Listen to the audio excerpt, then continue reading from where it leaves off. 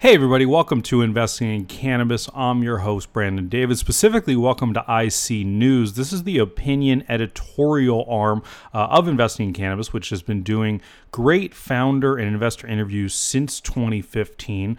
Great episode today. We're going to jump into a few hot topics. We have Sam Edwards, who works for a big fund, really does all the due diligence. He's a previous cultivation consultant, real sharp dude. He's the guy that Eric and I call when we have a real technical question. We get into vaping, the overestimated data in cannabis, a bunch of other really fun topics. He's just a fun guy, makes you laugh. I learned a ton. You're going to learn a ton. Tune in, listen up, get acquainted.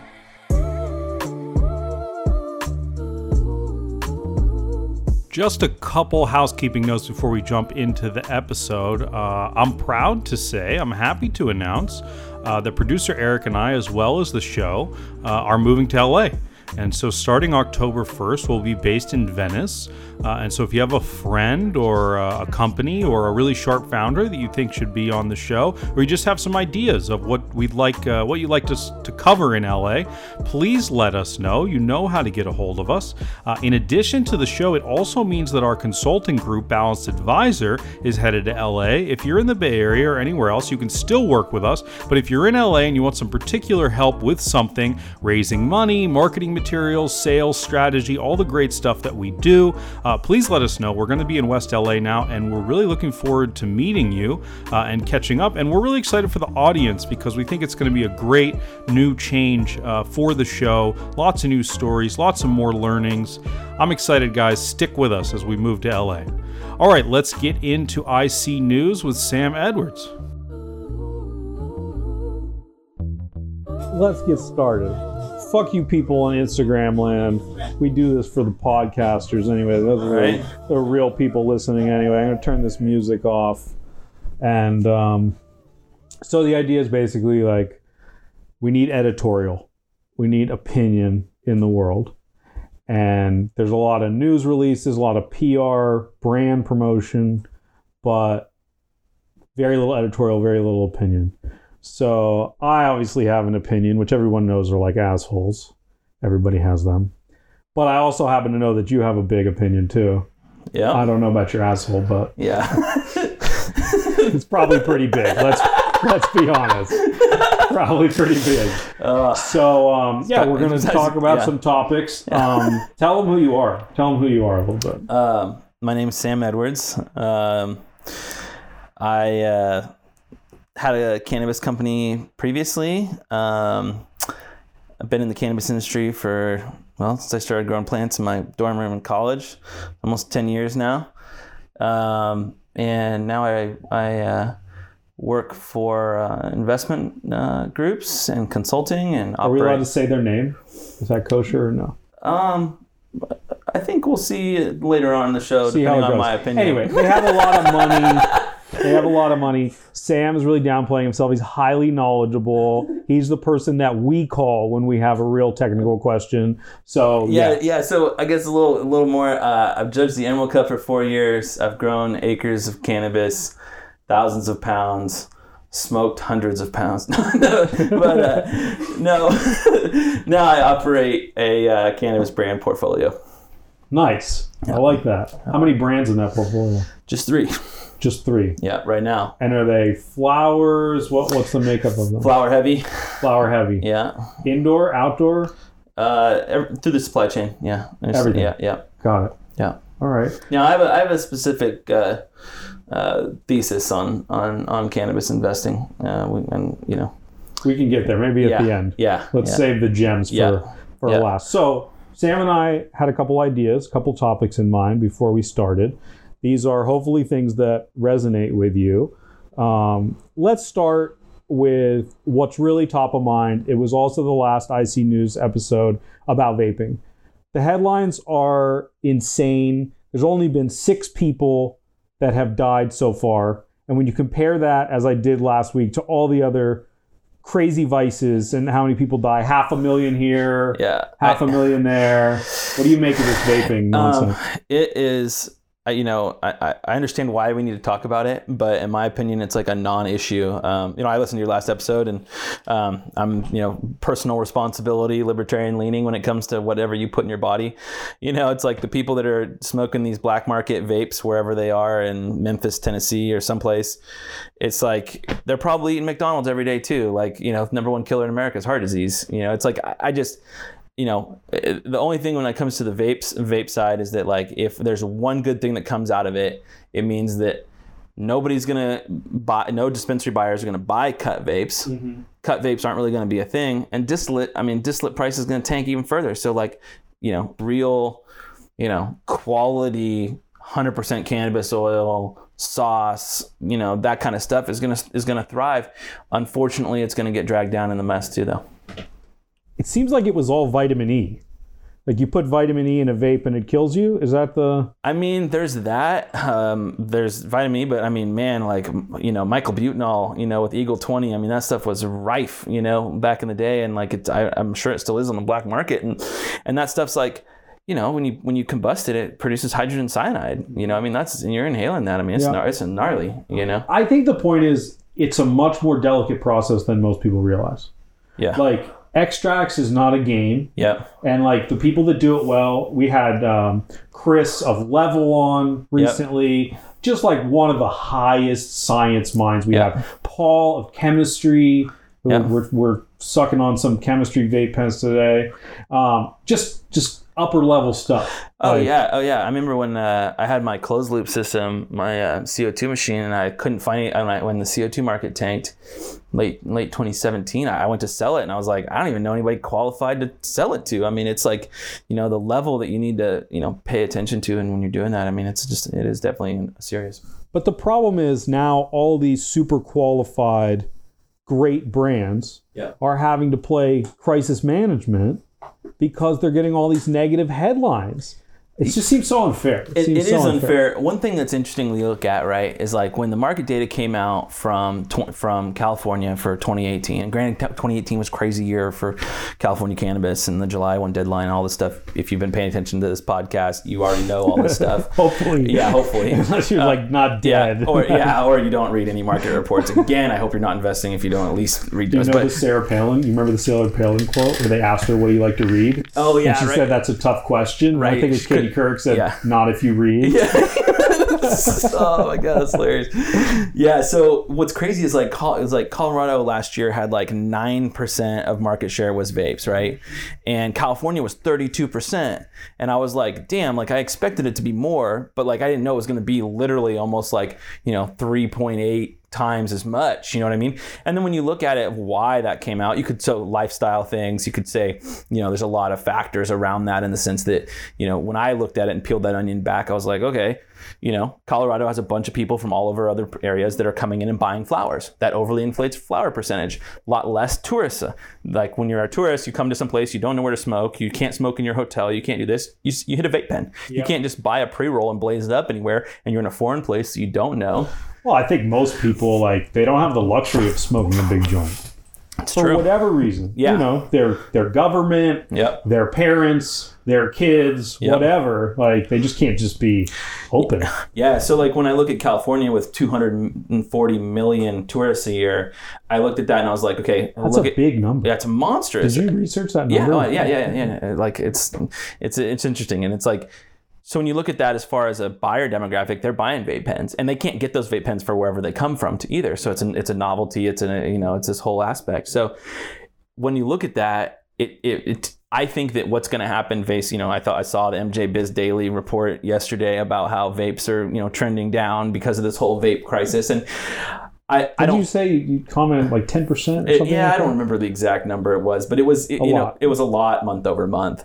And at the end of the day, it's really just that it's going to get brought down from that 32%. I'm sure it's somewhat, especially as California market takes more away from the black market. But it's not going to go away. Vape pens are great. Vape pens are awesome. I just think it's going to move to more stuff like full spectrum, and sauce. I think it's a lot of the, I won't name names, but a lot of the shitty, low priced vape carts are going to go away. See, but I think that's the really interesting question is the cannabis consumer willing to pay more for the full spectrum? Like, do they know the quality? I didn't say they'd pay more. I think what sucks about it is that those carts are going to go off the market because the buyers of the dispensaries, because of the insurance and liability issues that you cannot file bankruptcy out of with a cannabis business. Those issues mean that basically that full spectrum oil needs to come down and meet that level. Now it won't be single source and it won't be high terpene, but it will be all original 100% amber CO2 oil. What do you think about this? No cut. This single strain discussion. Does that matter? I wish it did.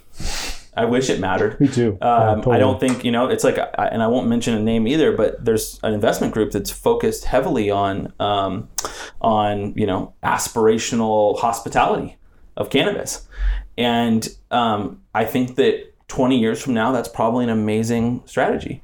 Right now, I don't, I look at, when I look at the annual value of their target customer and the EBITDA that's thrown off from that, I'm extremely unimpressed. Mm-hmm. Mm-hmm.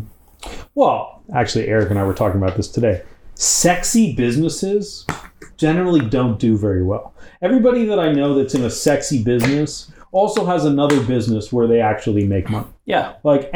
That's just a question you have to answer for yourself in your own life. How much do I care about the sexy? Really interesting, just coming from wine country in the middle of harvest right now. It's like, I see that every day, like whether their winery is a tax offset or whether it's an actual, business that they run or whether it's however it plays out. And I see it all across the board in all the small wineries in Sonoma and Napa County. Mm-hmm. Mm-hmm. How good of a comparison is wine and cannabis? It's a bad comparison. Okay. From a business side, it's a bad comparison. From a product side, it's a 50-50 comparison. Yeah. Cannabis goes from regional basis, and then hyper goes into the microbrew style in the sense that it only has a 100-day shelf life. Really, once it's actually like trimmed in, really 100 days, 120 days under perfect conditions. Mm-hmm. From the wine side, the wine business has one of the worst cash flows I've ever seen. You put money out, you wait 6 years, your grapes can start producing. If you're a state, if you're an estate winery, it's like, yeah, you can jump in and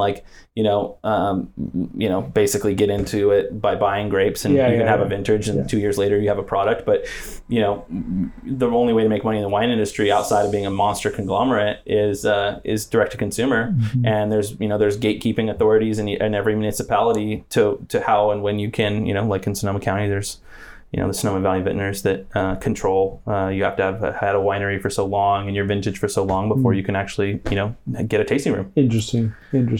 Yeah, people make that comparison to alcohol so often, and I'm like, guys, why do we need a comparison? It's not like the tech industry. It's not like the alcohol industry. It's its own industry. It's the best and worst of all those worlds. You said it, my friend. That's right. So, okay. You're king. You get to be king for the day. What do you do about vaping? Nothing. Yeah. For one, you immediately deschedule cannabis completely. Okay. You apply a 1% production tax and you apply the same excise taxes as alcohol and call it a day. And how do you keep it away from kids? How do we keep beer away from kids? We don't.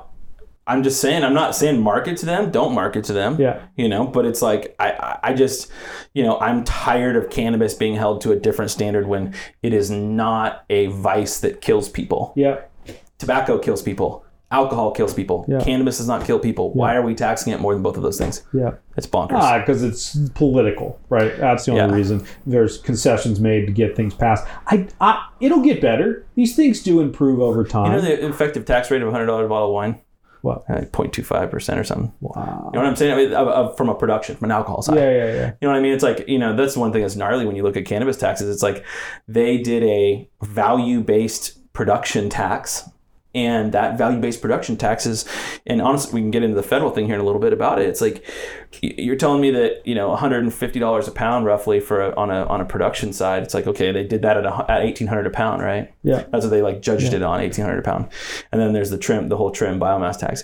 Well, when you look at that tax, they made an assumption about a pound price that they thought was free market because it was black market. They assumed that it was free market. Well, what was incorrect about that was that it had a risk tax built into it.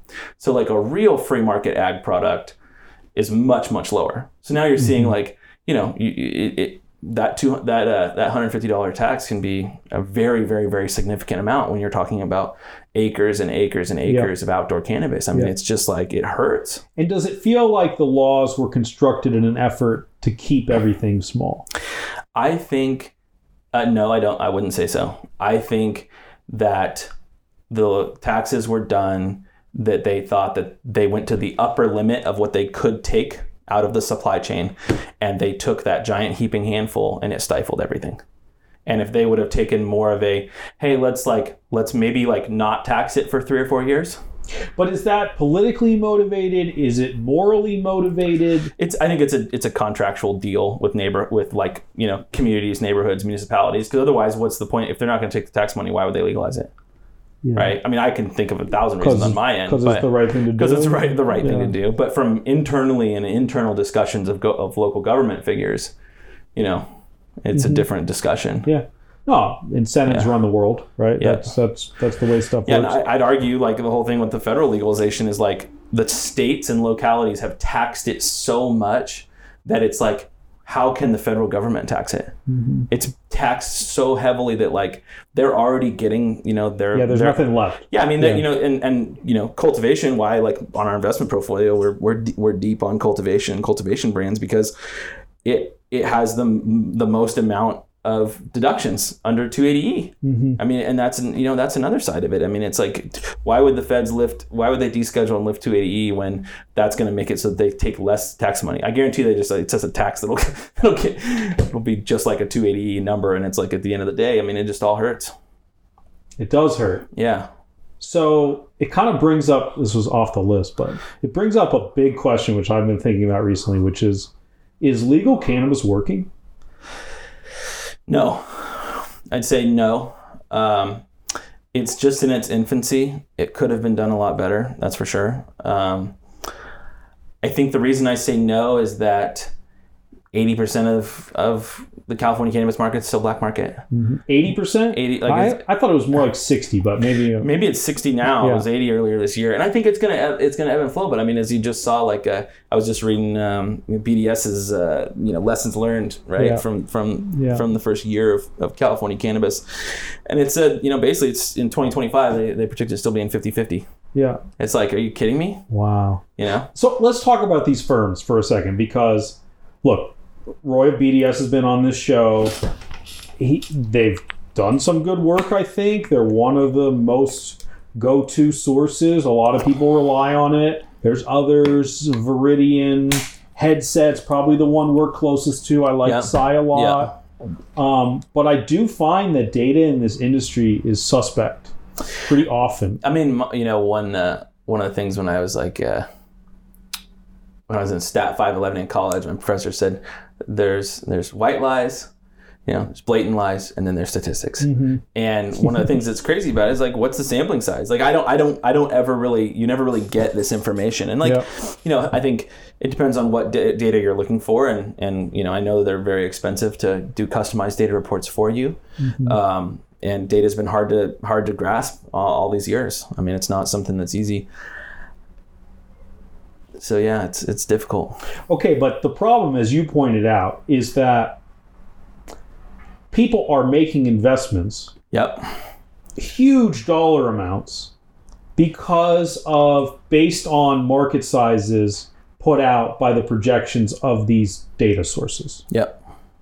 That's like culpable, right? That's like a bad... I don't think it's culpable, because at the end of the day... if I was an investor... No, I'm not talking little money. I'm not saying you wrote a $50,000 check. I'm talking about your acreage. Yeah. Yeah, you're big boy. And you've put hundreds of millions of dollars to work, and it's all based on a couple data scientists in a room that have access to like 15% of POSs in California. So, that's a very good point. I would say when you get to that level, if you don't have 5 data scientists on your team doing your own internal to what your standards are, and this is why like Brandon Kennedy from Tilray is so awesome, and how I know he's all data driven. I mean, I've just like, I've followed him a lot, and then you look at like, you look at Forefront and CanX and look at the way that those guys operate, and that's an operational data perspective that is extremely effective, from my opinion. But when you come to like who's culpable, I think everyone is their own. When you make a decision, it's your own responsibility. Yeah. One thing that I would say though is that the real big brokerage houses of banks, those, they make money off percentage of fees.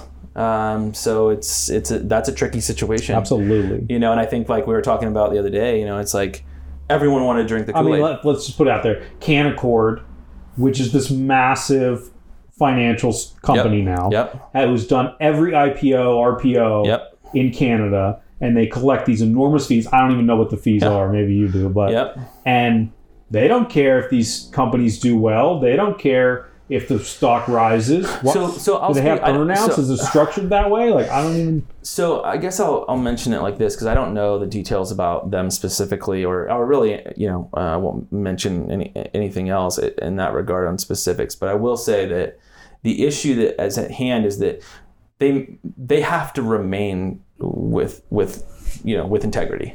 So one thing that is nice compared to when you're raising money and you're doing it on high net worth individuals, and you're which I think all I've seen is almost every high net worth that I've seen come in has made a bad deal so far.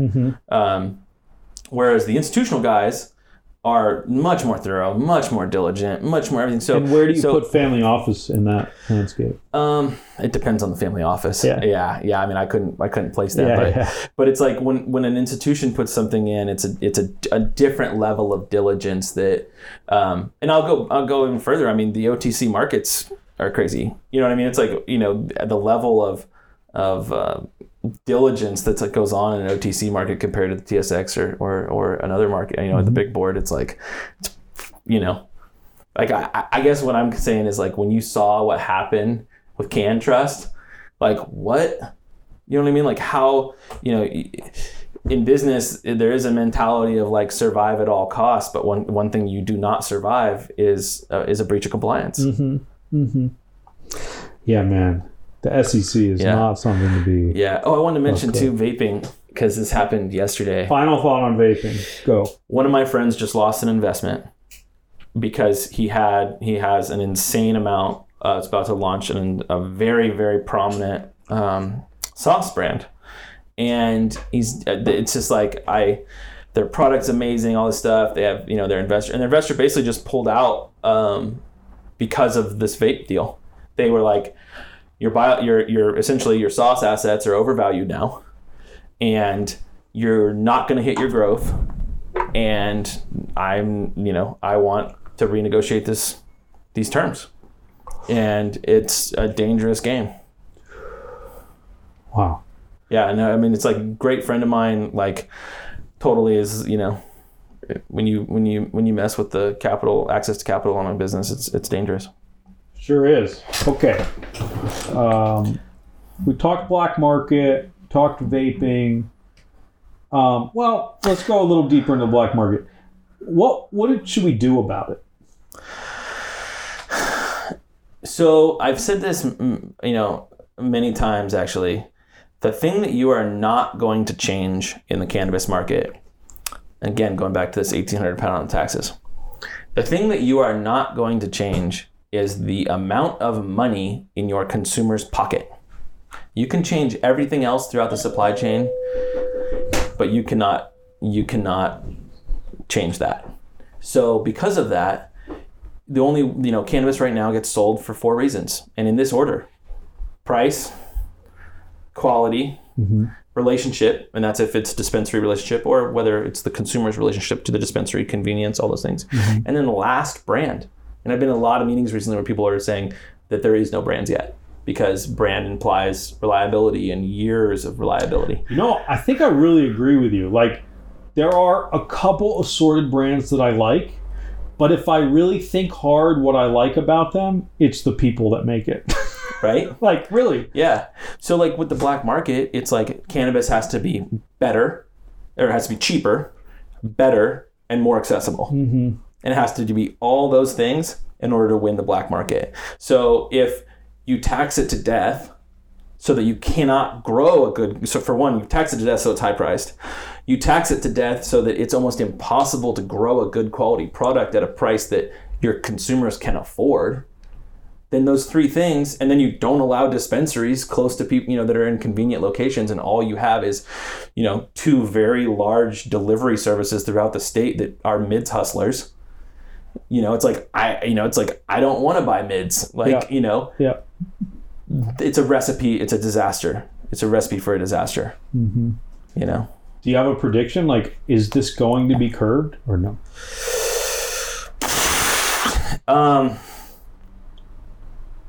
I don't know about that. I don't know. See, we don't have a good comp for it. Alcohol is a bad comparison.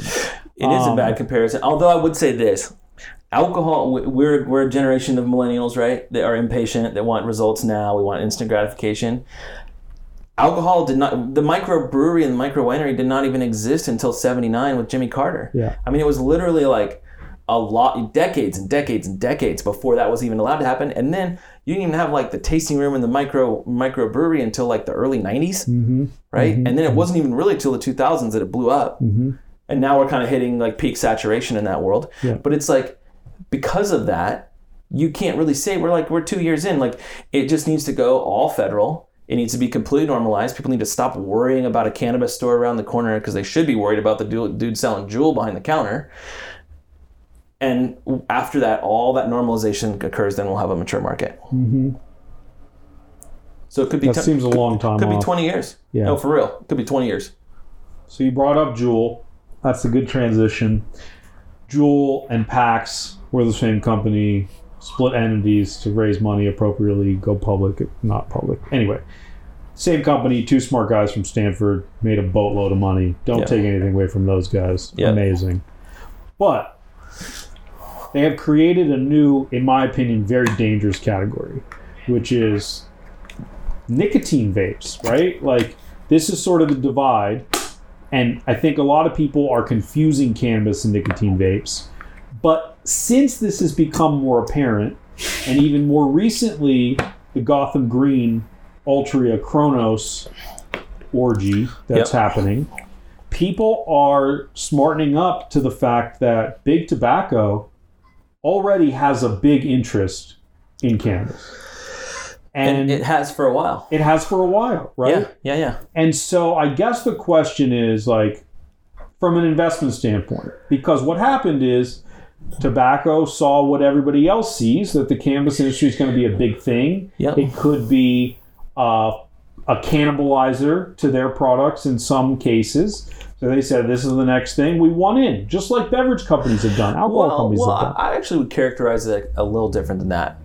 I don't think that it's more that they want in. It's actually more that they want to portray a lower risk profile to their existing shareholders. Okay. It's actually more of a hedge than it is anything else. Okay. And granted, their investments in those people have their marching orders and their jobs to grow those companies and do those things, because at the end of the day, it's capitalism, it's shareholder value, and it's shareholder value.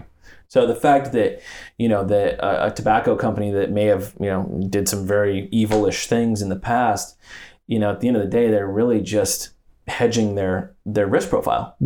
Again, and the same, it wasn't, it's the same thing I could say for alcohol. Yeah. I mean, and pharmaceutical companies did it. They just were like, don't legalize it. Sure.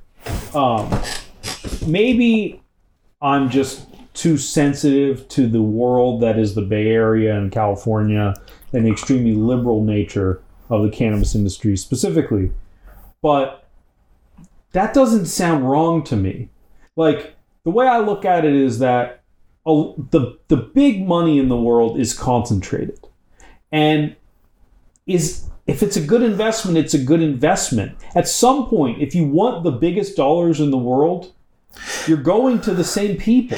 Well, okay, so here's... I'm not making an Illuminati comment. I'm just saying, like... You bring up a very valid point, okay? So when I was raising money the first time, and I was like, okay, one of the things that I've said when a lot of friends and family ask about how much they'd invest, what stock should I buy? For the record, I don't own any public cannabis traded cannabis stock. You don't own No, any? not a single one. Interesting. Part of the reason Why? because a giant institutional bank that transacts a lot of stuff said he'd short them all to death.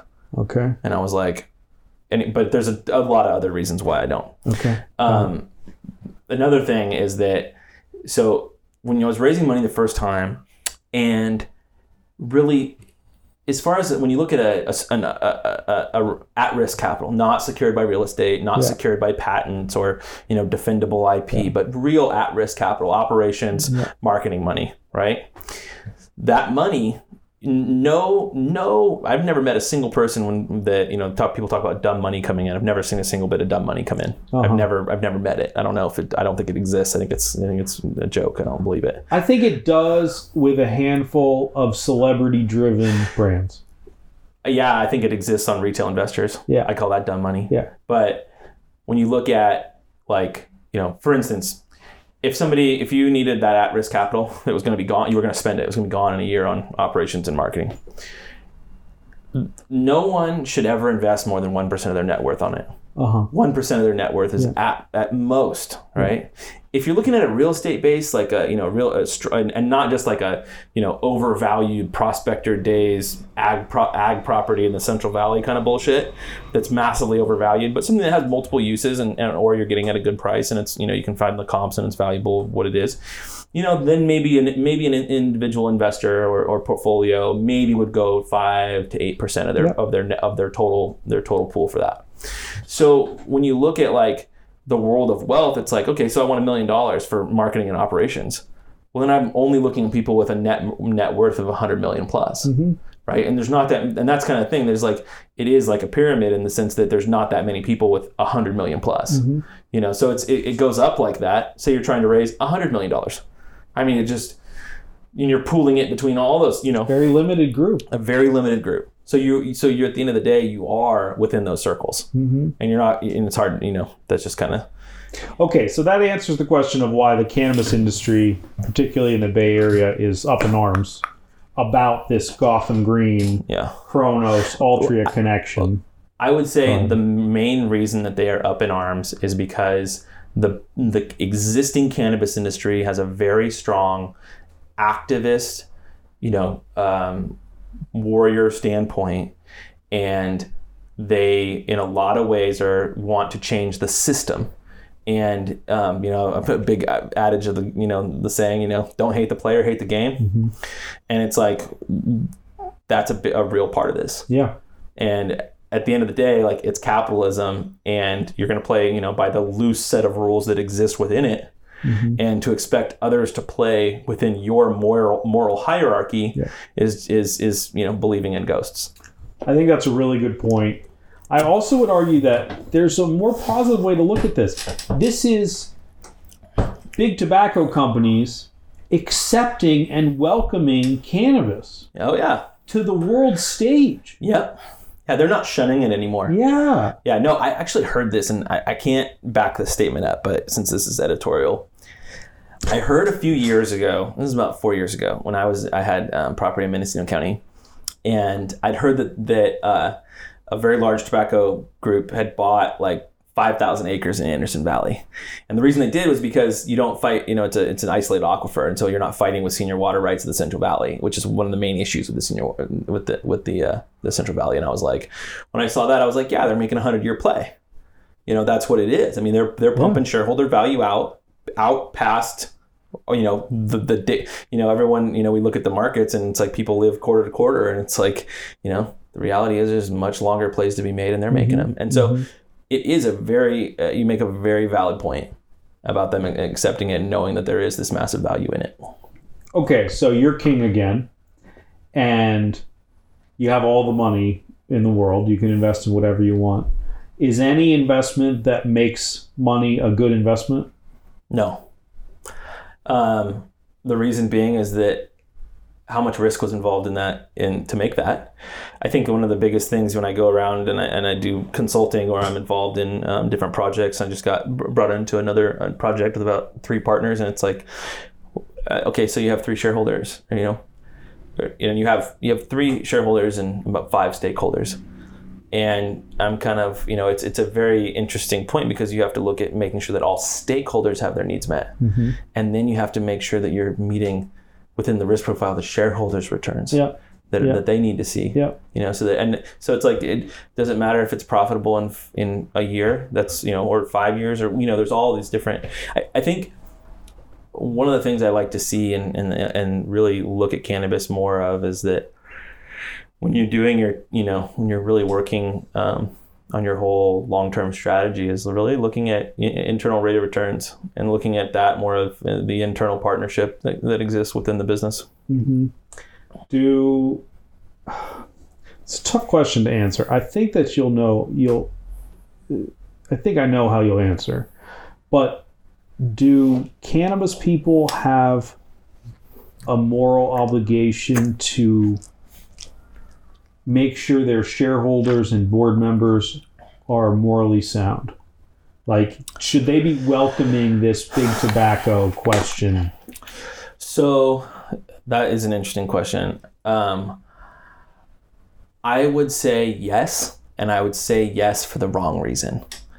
I'm going to say yes because you don't want to see a negative press that can hurt your ability to raise money. You can hurt your valuation or hurt your stock price because you have a negative backlash of press due to a certain individual. And being tried in the court of public opinion is real.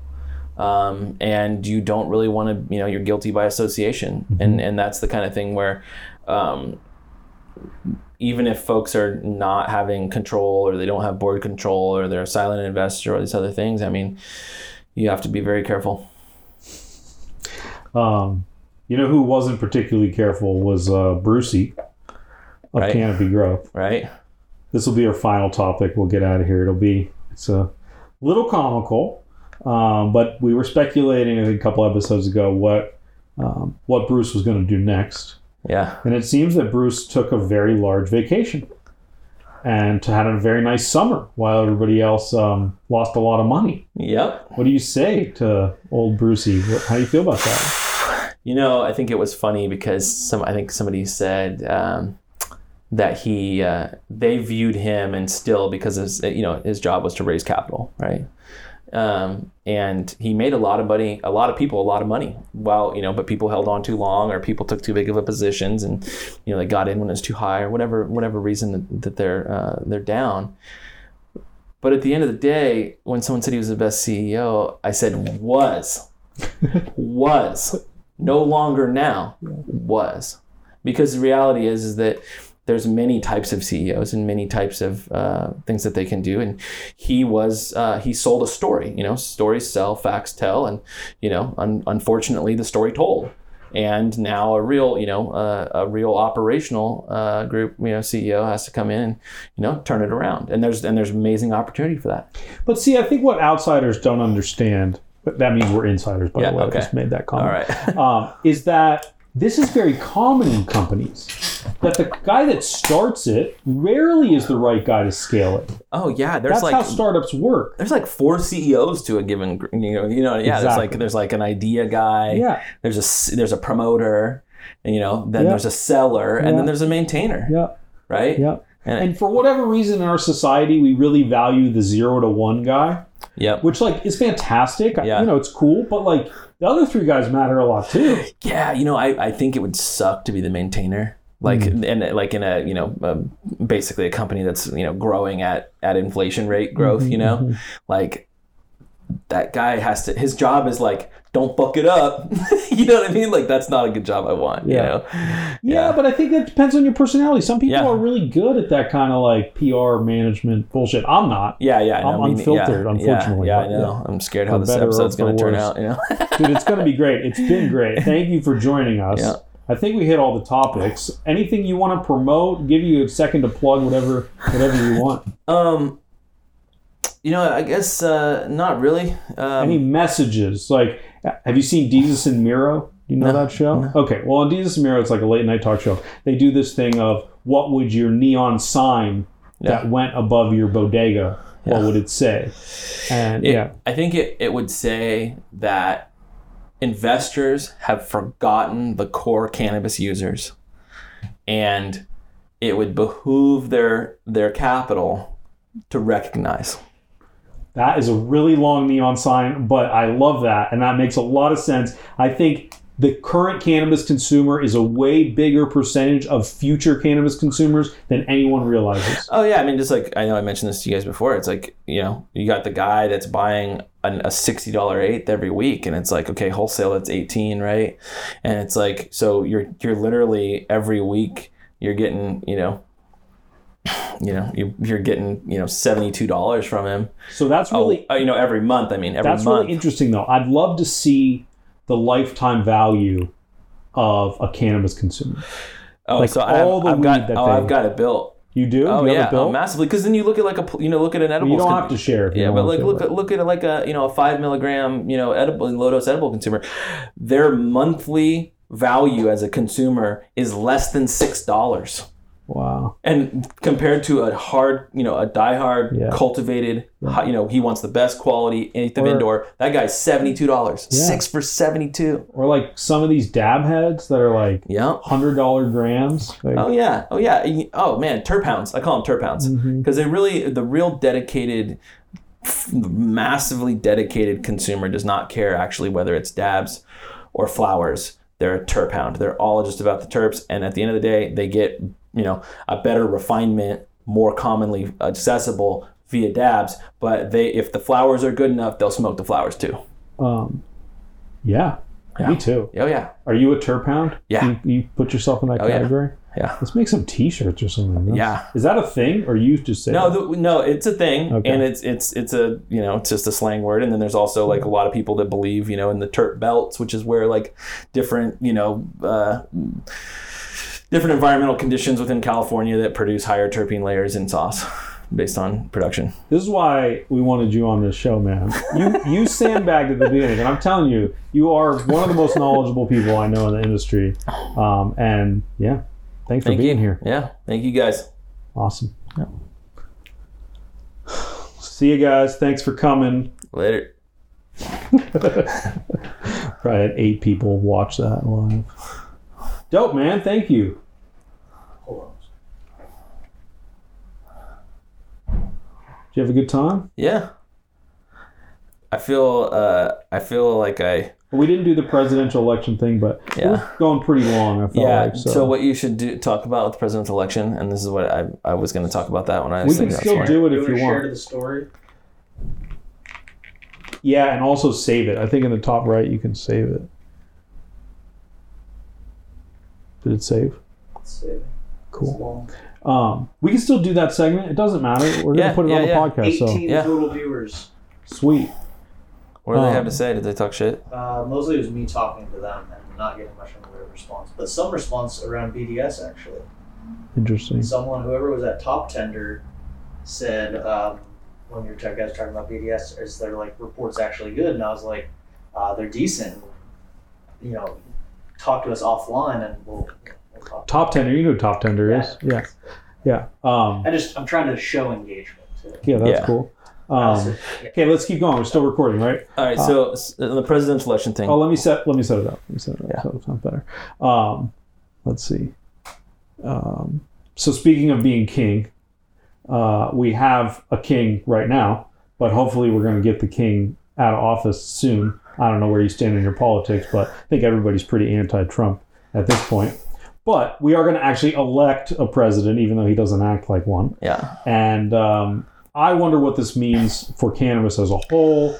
Obviously, most Democrats are supportive, but there is a little more nuance there. Does that issue matter for you, for starters? So I'm what kind of I would refer to myself as a single issue voter. Okay. And what's that single issue? Civil liberty.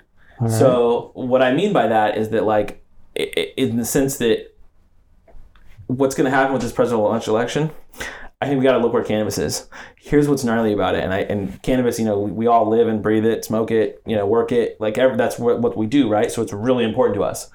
The reality is that it's actually not that important to everyone else. I mean, that's just the reality. Mhm. I mean, like, what is the United States market supposed to be? 58 billion is projections, right? Okay. If you can trust any of the Yeah, if you can projections. trust any of the data. Yeah. So, well, what's our GDP? What's the United States GDP? Like 13 trillion or something like that. yeah. It's like, okay, so what, and that's sales. Granted, there's a higher economic impact.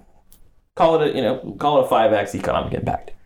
So at the end of the day, what is the total amount of GDP? I mean, it's tiny. When tiny. you look at the average person that cares about, their retirement, their health care, their job, their kids, their school, cannabis just really isn't that important. Yeah. So like the problem is that like we care about it, and there may be a little talking point or a sound bite like with politics and the presidential election. It's like so far down the list of I importance. didn't even hear people ask about it. Yeah, they barely. They barely ask about it. I think most Americans are just like, yeah, weed's going to happen. I think the dangerous part about weed in black market, I'll say this on the presidential side, is that because, and this is the dangerous part of California too, because it was so common where like everybody's got weed, everyone's got a plant in the backyard, less people are getting arrested for it. Like the average person, the average like suburban white dude voting like or whatever doesn't care about it because they're like, well, if you want weed, you can just get it anyway. Mm-hmm. So what if it's black market and there's no taxes on it? So what if the guy in the inner city is getting arrested for it? Like whatever, you can smoke weed if you want to smoke weed. Yeah. It's like, yeah, but that's not the point. Yeah. Yeah. So like that's another problem where it's not unfortunately, it's not a big enough issue to turn to be something that actually affects the election, from my opinion. Mm-hmm. I actually think that the states that have legalized cannabis are the biggest barrier to it becoming federally legal, because those are the guys that would have been pushing to make it federally legal, and now that it's legal in their state, like I don't think most Californians care. Right? They're we live in California. It's great. It's it sucks because the reality is like we have a democratic republic, right? It's like it's a People's Republic. Yeah, People's Republic. So like, you know what I would say? Like, we expect our leaders to have our best interest at heart, and unfortunately, they have shareholder value, not the citizen shareholder value at heart. And unfortunately, cannabis business shareholder is not that important to them. It's so far down. Yeah, it's so far down. So basically, doesn't matter at all whether Trump wins or whoever. To cannabis? Yeah. I think it does. I think it does just simply because I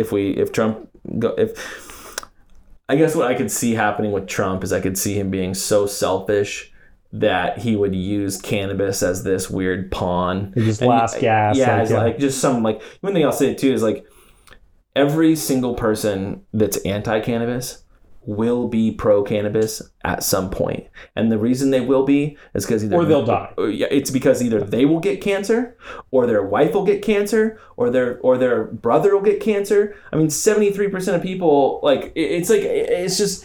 And as soon as that happens, all of a sudden it's like 50 years of being a fucking idiot shithead against cannabis. And all of a sudden they're like, oh, it's medically good now. Let me go ahead and hop on a board seat and fucking collect $100 million. Like, that shit pisses me off. You talking about Boehner? I'm talking about any elected, any asshole like that. Got it. So, no, it doesn't matter who gets elected. But I do kind of agree with you. I think Trump might try to pull in some liberals, some young people by legalizing weed. Yeah. I could see that. Yeah. Or maybe just tell us he's going to, and Mexico's going to pay for it. Yeah. Yeah, right? Yeah. I also say that the big problem that I see with the Democratic candidates on their positions on cannabis is that, and we watched this with Oakland and we've watched this with San Francisco, when you attempt to control a market in any way, shape, or form in the shape that business is done, you will fail. I mean, if you look at, like when you look at a tax issue, all it means is that the attorneys and the accountants are going to find a way to weasel around it. And the people that can afford the best and the smartest accountants and attorneys will be the ones that get to participate and reap those rewards. Mm-hmm. So it's like, in the sense that they California wanted, a good example of, and I could see this being a federal issue too, is like they wanted people, the small farmer to be able to survive. It's like, okay, well, you wanted to do that, but you couldn't, limit CEQA or these other things. Mm-hmm. So like, what is, So then at the end of the day, it's like, I said, like, how do you participate in California? It's like, have millions and millions of dollars, or, don't not have millions and millions of dollars, because the reality is you probably need, if you want to run a cannabis business within California, you're going to need at least $10 million, and it's like, so at the end of the day, it wasn't the license cap or a social equity program or something else. It was the local use permitting and the real estate cost and the environmental concerns and all the things that you can't change with one swipe of your signature on a ballot thing for a proposition. Mm-hmm. Thanks for being here, man. It was awesome. Yep. Great times. You are one of the best minds I think we have in the industry. Really, like when Eric and I have a question, we're like, hey, let's ask. I'm gonna miss you guys being so close. Yeah, LA is going to be a great show for the move for the show. I don't think I've said that anywhere on the podcast yet, but yeah, IC's moving to LA. So if you want to be on the show, if you want to have somebody you think should be on the show, if you want to sponsor the show, we got a couple good ones in the works. I'll have to find a reason to be down there. Yeah, dude, come. Yeah. Come Although stay you with guys us. are gonna miss that all the best weed is in Northern California. No, I'm just playing. No, dog. No. You can have your salt farm in Rockwell weed down there. I'm just saying. I can never stop talking shit. All right. Gladly.